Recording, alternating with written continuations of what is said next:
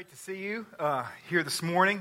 If you're a guest here at Providence, welcome. We're glad that you've joined us. I want to ask you to turn with me in God's Word to John chapter 13. If you did not have one with you, there's lots of Bibles in the seats around. If you don't have one at home, please take that home as a gift.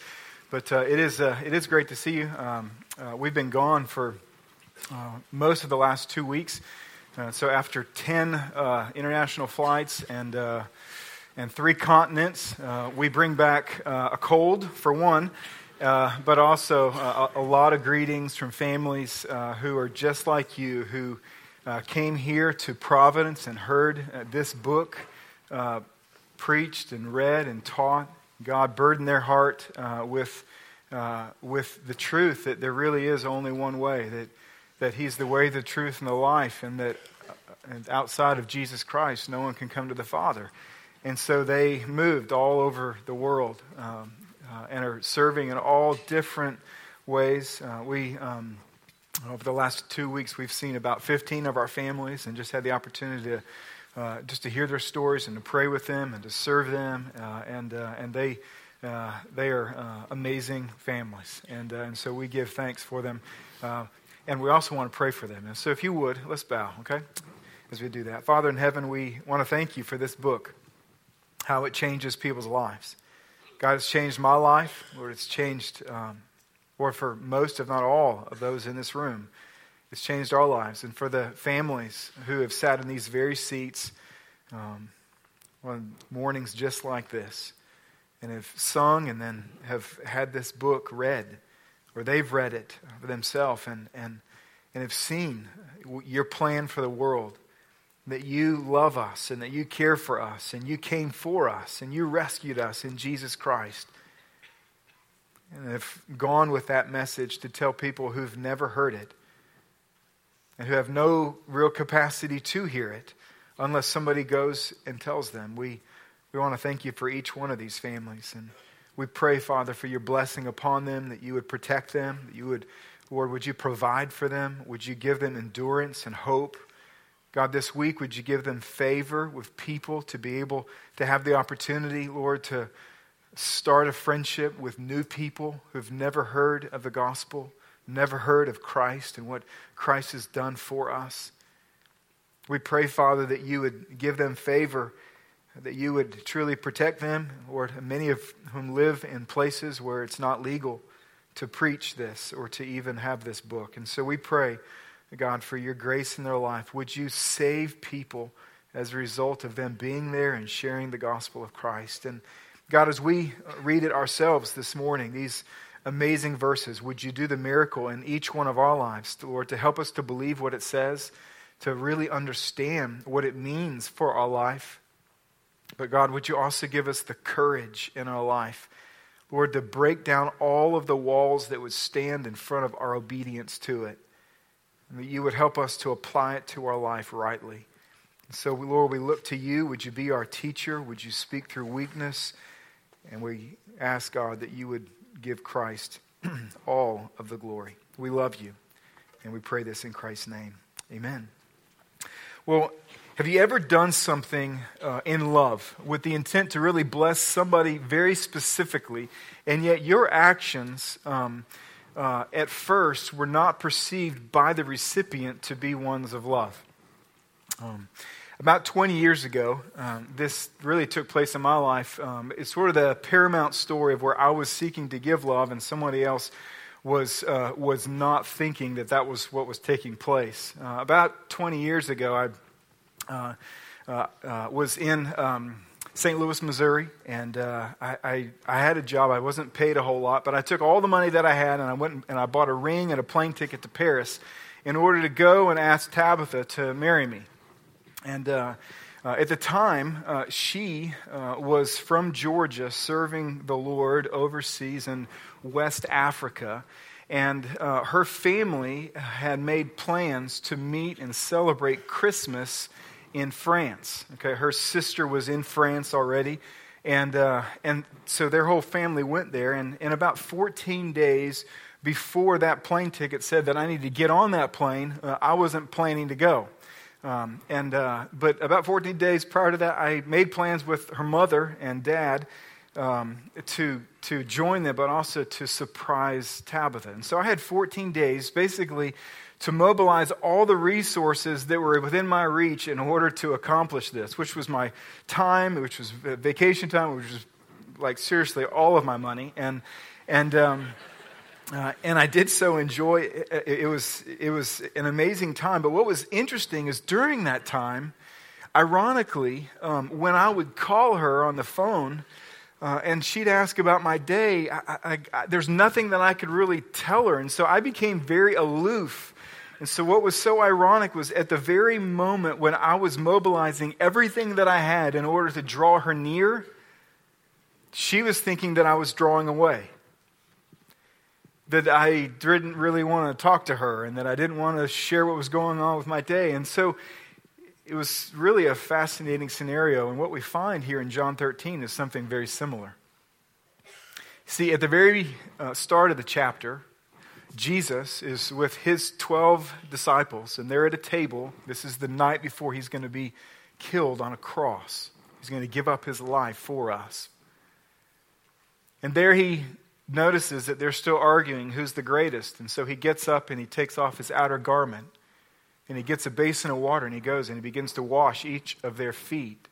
The greatest became the lowest in order to serve the lowest, to bring them up. And then he says, this is an example that I give to you. I want you to follow me in living like this. It's interesting, then Jesus, as we keep reading through the chapter, he identifies Judas as the traitor. And now here in our text, it's really fascinating, is right after he says, I've set an example for you. I want you to follow me now in doing this. Jesus is going to say in our text, I'm going to be going somewhere and you can't follow me. And for these men who've been following him now for 3 years, they look and they perceive it as if he's drawing away. And yet he was drawing away specifically because he had to go and do something that only he could do. Only he could go to that cross. And in doing so, even though the perception was that he was going away from them, he was actually drawing them close. And so let's read it. Starting in verse 31, it says, when he had gone out, that's Judas, Jesus said, now is the Son of Man glorified, and God is glorified in him. If God is glorified in him, God will also glorify him in himself, and glorify him at once. Little children, yet a little while I am with you. You will seek me, and just as I said to the Jews, so now I also say to you, where I am going, you cannot come. A new commandment I give to you, that you love one another. Just as I have loved you, you also are to love one another. By this, all people will know that you are my disciples, if you have love for one another. Simon Peter said to him, Lord, where are you going? And Jesus answered him, where I am going, you cannot follow me now, but you will follow afterward. And Peter said to him, Lord, why can I not follow you now? I will lay down my life for you. And Jesus answered, will you lay down your life for me? Truly, truly, I say to you, the rooster will not crow till you have denied me 3 times. So 2 things that I want you to see here. As Jesus is preparing to go to the cross in his conversations with his disciples, 2 things for us. Number 1, as we prepare for the Lord's Supper, is that Jesus endured the cross alone. He planned to endure the cross alone to draw us near. This is such a gift because we could not come close to the Lord. We could have no confidence in drawing near to the Lord had he not done this. But Jesus says, little children, yet in a little while I am with you. You will seek me. And just as I said to the Jews before, so now I'm going to say to you, where I am going, you cannot come. It's an interesting thing because when it actually took place just a few hours later, which in John represents a few chapters later, we get to John chapter 16. And in John chapter 16, verse 32, Jesus will say, the hour is coming, indeed it has come. It is right now, when you will be scattered, each to his own home, and will leave me alone. So Jesus, who's sovereign, he knows all things. He knows what's directly in front of him, he also knows things about these disciples. And so you have to ask the question, why could they not come now? He says, one day you will follow me down a path, but not tonight. Why not tonight? I think there's two reasons that we see in the text. The first reason is because they weren't strong enough yet, and Jesus knew that. He knew that they were not strong enough yet to endure the challenges that they one day would endure in order to be associated with Jesus Christ. This is sort of like when a father who's a weightlifter, he's at the gym with his little son, and his son looks at all the weight that he's lifting, and he says, Dad, let me try. And Dad says, son, one day you'll be strong enough to lift this, but not now. You're not ready yet.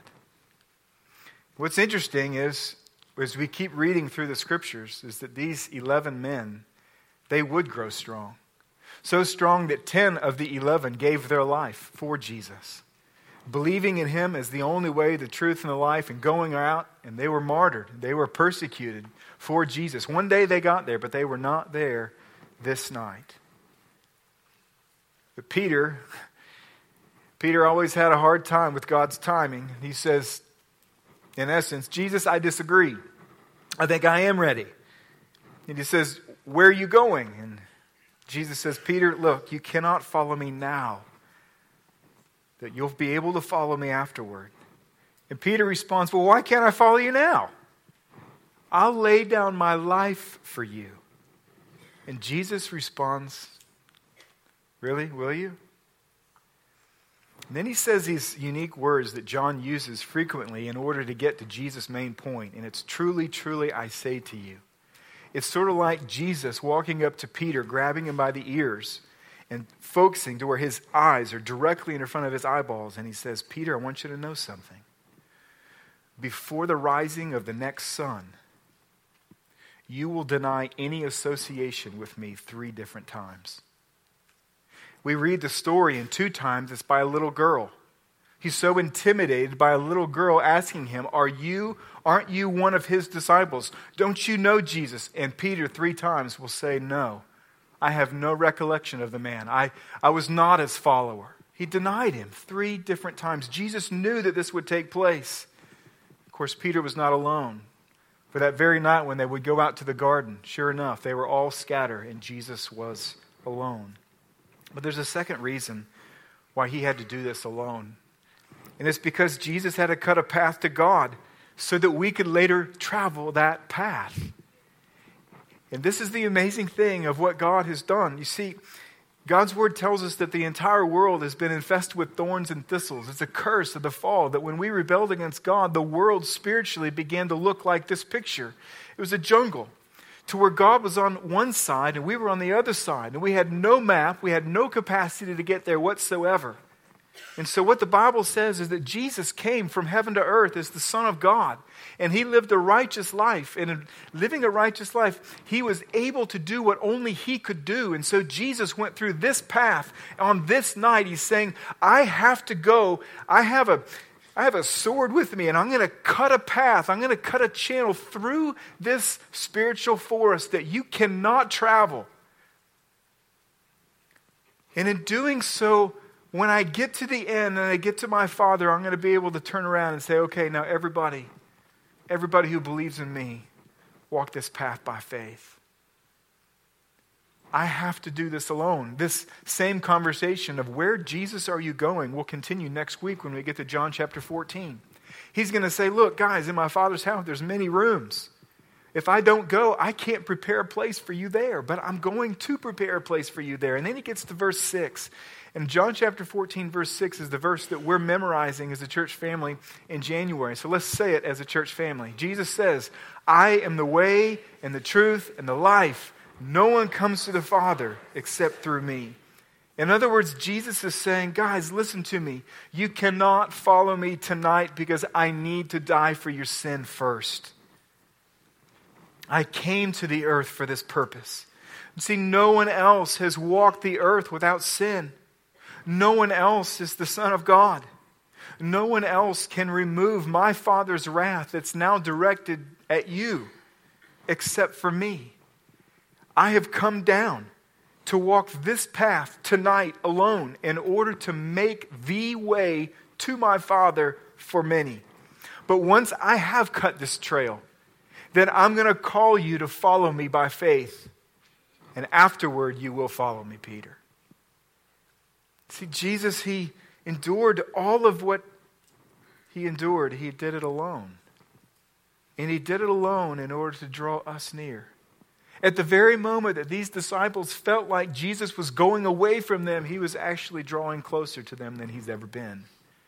Cutting a channel for them to be able to come to him, and in coming to him, to come to the Father. And so, by way of application, I think two things are pertinent to us. Number one is this, let's trust Jesus and draw near to God. Do you see that you are loved? Some of you don't feel loved this morning. You feel alone. You feel rejected, abandoned. You need to know that you are loved. You are loved. You see, Jesus endured the abandonment of all of his friends, of all of his disciples, and he also endured the separation of his own Father for you. See, while Jesus hung on that cross, he said to the Father, Father, Father, why have you forsaken me? He's done all of this for you and for me. He died between two thieves for us. He died for our sin as a substitute for us. And when he rose from the dead, he said to us, now follow me. You see, nobody else has loved you like I have loved you, so follow me. No one else has dealt with your sin issue but me, so follow me. Nobody is as committed to your life and your good and your blessing than I am, so follow me. Nobody can help you navigate your imminent death but me, so follow me. And in following him, Jesus says that this very act and our faith constitutes of Jesus being glorified in ways that perhaps we don't have the stomach to even accept. It's an amazing thing what he does here. Look at verse 31. At the very moment that Judas walks out of the room after being called the traitor, and he goes with evil intent in order to bring Jesus to their hands and so that he would die, Jesus uses the word now. Now is the Son of Man glorified. This is an amazing thing if you think about it. That the most concentrated, colorful display of the glory of God is seen in the cross. And what Jesus is saying is once Judas left the room to go and betray Jesus, that the wheels of the gears began to spin that was going to make the cross an imminent reality, that this was going to happen, and it was going to happen tomorrow. And so Jesus says that not only am I right now being glorified, but my Father is being glorified. And the reason for this is that the glory of this night was the imminent triumph of a salvation that God the Father and God the Son had planned before the creation of the world in order to bring you and me home. Jesus knew what was going to take place. You and I love glory. We love glorious things. We love a sunset and a sunrise and mountains and oceans and waves. We love color and art and sculptures. We love people. We love relationships. And all of these things are displays of his glory on the earth. But what Jesus is saying is this, is that if you want to see the most concentrated display of my glory, you will see it when I came to this earth and when I hung on a cross as the Lamb of God to take away the sins of the world. He did this so that we could draw near. And so, if you have not trusted Christ as your Savior and Lord, and you're banking on your righteousness today in order to get you to God, you're thinking that you can cut through the spiritual forest and make it there. The Bible tells you that you can't. But the Bible also tells you that you have a friend that sticks closer to you than a brother. His name is Jesus, who came to rescue you, who came to die for you in order that you could know him personally. And for those of us who know him personally as our Savior and Lord, the invitation is still the same. Draw near. He wants to be with you. He wants to be with you this morning. He wants you to interact with him. He wants you to talk to him. He loves to hear your voice. And he wants to speak to you through his word. He's done all this. It would be an absolute tragedy for us not to draw near. The second thing, though, I want you to see by way of application is that we should put away self-reliance and walk together. You see, the first point speaks to the fact that Jesus has done all of this for us. We need to go to the Father. And the second point of the application says that we need to go to the Father together. That this is his plan. That love and relationships and accountability are part of the journey. You see, Peter thought he was so strong, didn't he? He thought that there's nothing that can take place tonight that's going to shake my confidence enough that I'm going to deny you. He says, I will even die with you and for you tonight if need be. It's an interesting thing, though, that we can read in Matthew's account that there was a few other parts of the conversation that John chose not to include that I want to read to you. In Matthew chapter 26, starting in verse 31, this should be on the screen for you, it says this, Then Jesus said to them, You will all fall away because of me this night. For it is written, I will strike the shepherd, and the sheep of the flock will be scattered. But after I am raised up, I will go before you to Galilee. Peter answered him, Though they all fall away because of you, I will never fall away. Jesus said to him, Truly I tell you, this very night, before the rooster crows, you will deny me 3 times. And Peter said to him, Even if I must die with you, I will not deny you. And all the disciples said the same thing. Jesus said, You're all going to fall away. And Peter looks at the Son of God and says, Not going to happen. You can count on this, Jesus. I will be with you to the end. If it means I have to die next to you, I'll die next to you. Not only was he pretty confident in his own abilities, but he was also very comfortable in his isolation. What a tragic thing to say in front of your friends. Though all of these fall away, Jesus, it wouldn't surprise me either. They're a bunch of boneheads. Even if they all fall away, one thing you can count on is this. I'll still be there. In other words, I don't even need them. I can travel this path with you alone.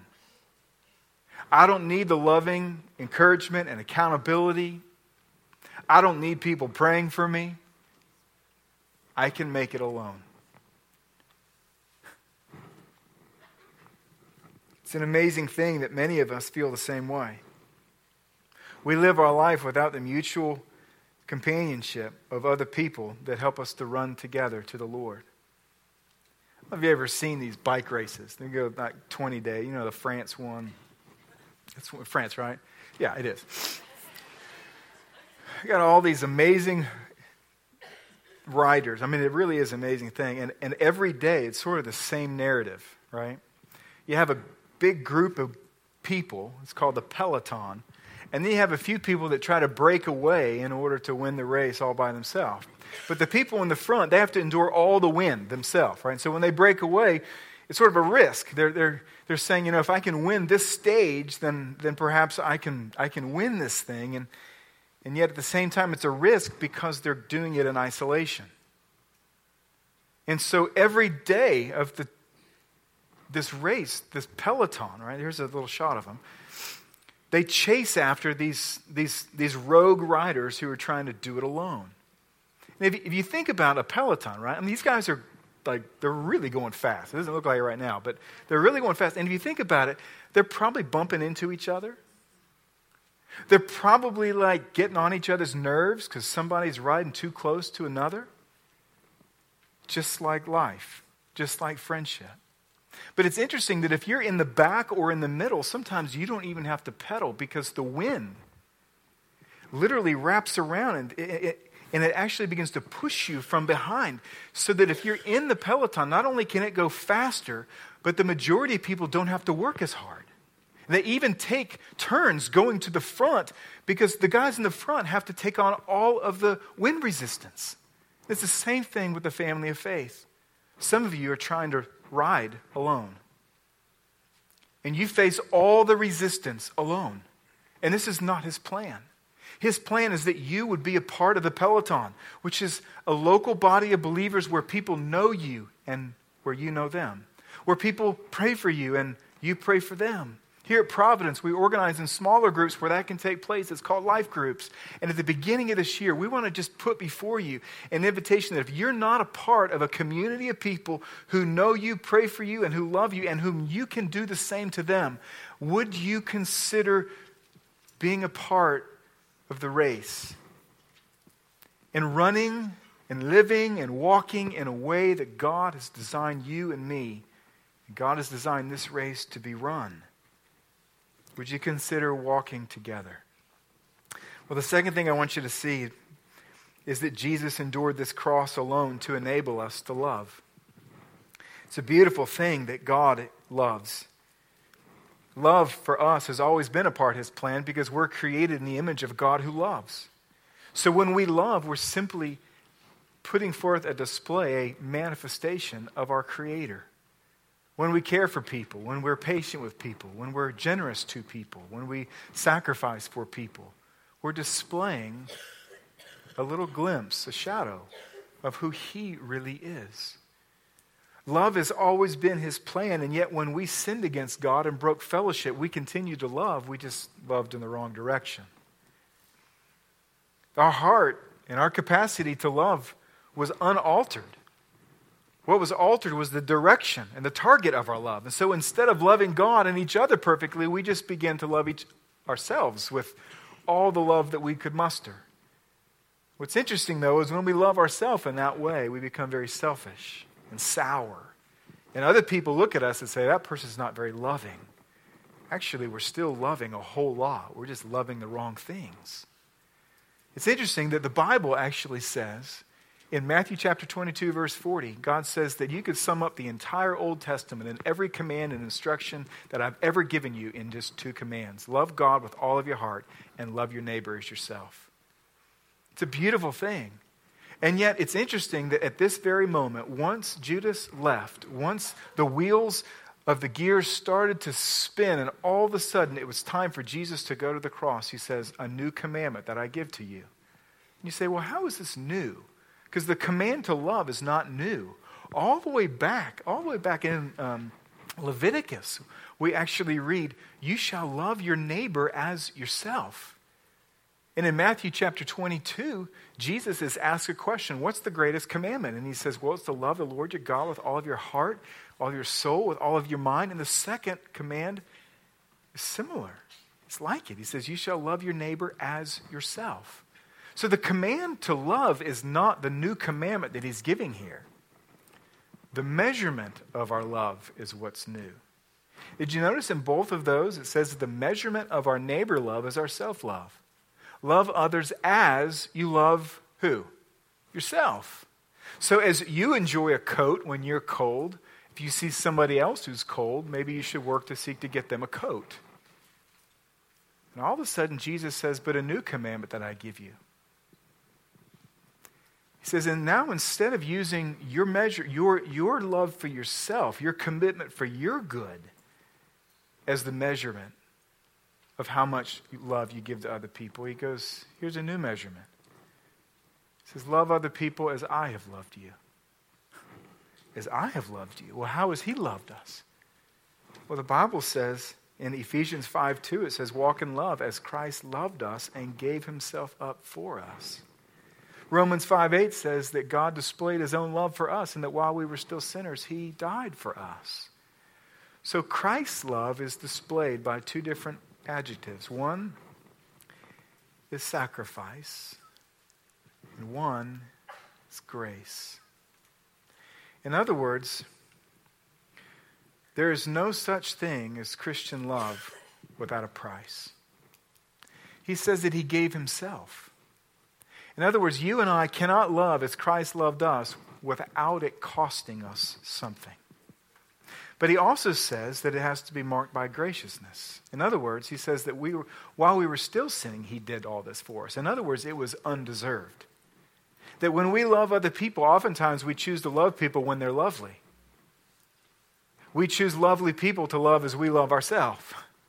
What Jesus says is, no, you need to choose people who actually are unlovely, who are not deserving of such. And even at the moment when they're not deserving of such, you still love sacrificially as I have loved you. You got to ask the question, well, how is this even remotely possible for us to love like the Son of God? But John picks this up in his first little letter, 1 John. And in 1 John chapter 2, verses 8 through 10, this is what it says. It says, "It is a new commandment that I am writing to you, which is true in him," that is Christ, "and in you. Whoever says he is in the light and hates his brother is still in the darkness, and whoever loves his brother abides in the light." Now, when it says there, "which is true in him and in you," it marks the biggest mark of distinction of what love is in the New Testament, and it's this: love is not what takes place outside of you, but what takes place inside of you. It's not so much what we do, it's who we are. And so what he says here is that when we're loving in this kind of way, when we're trusting Christ with our life, he says that we are literally abiding to the light. We are abiding to the vine. See, when you and I trust Christ, we're like branches that are grafted into the vine. Or maybe like an appliance that's plugged into the wall. And all of a sudden, this appliance, which has the great capacity to do something special, if it's not plugged into the source of power, it can do nothing. It's the same thing with you and I. Apart from Christ, we're not enabled to love like Christ loved us. But once we are connected to Christ by faith, and His Spirit is working within us, and we're grafted to Him, the vine, all of a sudden, God makes it possible for us to live and love in new and startling ways. And this is why at the end He says, "By this, all people will know that you are my disciples if you have love for one another." You see, Jesus is saying here's something that is so critically important. He says, guys, you guys know that you're marked as my followers because people see you following me around the wilderness in Judea. But the time is coming really shortly where I'm not going to be around here physically for you to follow around. So the mark of your distinction is not going to be that you walk with me through Judea. The new mark of your distinction is that you're going to love like I loved people when I was on this earth. You see, Providence? What Jesus is saying is that people are going to know us as His disciples, not by our programs, and not by our events, and not by our buildings, and not by our books, and not by our sermons, and not by our scholarship, but by our love. And so by way of application, let's show ourselves to be His disciples by our love. See, these are crucial days for us as a body of believers here. We're doing a great number of things. Programs and events and new ministry endeavors and building and mission trips. And as we do all that, I want to encourage you to remember to lean in to love. To love one another and to love people outside of this building. You see, I want to encourage us to lay down our preferences in love for one another for the sake of unity. I want to encourage us to continue to lay down our parking spot and our resources and our time for one another. I want to encourage you to love across racial lines. I want to encourage you to love the weakest among us and the oldest among us and the youngest among us and those with special needs among us and the widows among us and the orphans among us. For while it is absolutely certain that our love will not atone for anyone's sin, when we do love as Christ loved us, we display and manifest the love of the one who can. And God has given us an amazing gift called the Lord's Supper that we get to do right now. That He gave us to profess this very thing, our love for Him and our love for each other. To remember His sacrifice, that He went and did this for us alone so that we could be brought near. So if those of you who will be serving us, if you want to go ahead and stand and head back to the back to get ready. The supper, as you know, it consists of two elements, bread and the cup. And the bread is symbolic of His body and the cup symbolic of His blood. To take of this, it literally means what you're saying is that you're confessing to other people around you that you're acknowledging Jesus as the Savior of your life. to hold this bread and to hold this cup, it literally is a confession of your faith and your sin. It's interesting that for those of you who have started the plan to read through the Scriptures, we read on Friday, Jesus said the words, he says, "Whoever acknowledges me before men, I will acknowledge before my Father in heaven." There's a lot of ways to do it on the earth, and one of the ways is to take the Lord's Supper. Because when other people in this room see you holding those things, you're acknowledging, you're saying, I am associating myself courageously with Jesus Christ, and I don't care who knows. So for those of you who have yet to trust Christ, we would ask you to pass these along. But if you have trusted Christ, we welcome you to the table to take. I'm going to pray here, and then as they're being passed, I would encourage you to do just what Paul told us to do in 1 Corinthians. And that is to first ask God to look into our heart and see if there's any unconfessed sin in our life, to examine ourselves. And if God reveals something to you, then you confess that to Him, because we want to take this with a clear conscience. So if you would, let's bow and let's pray together.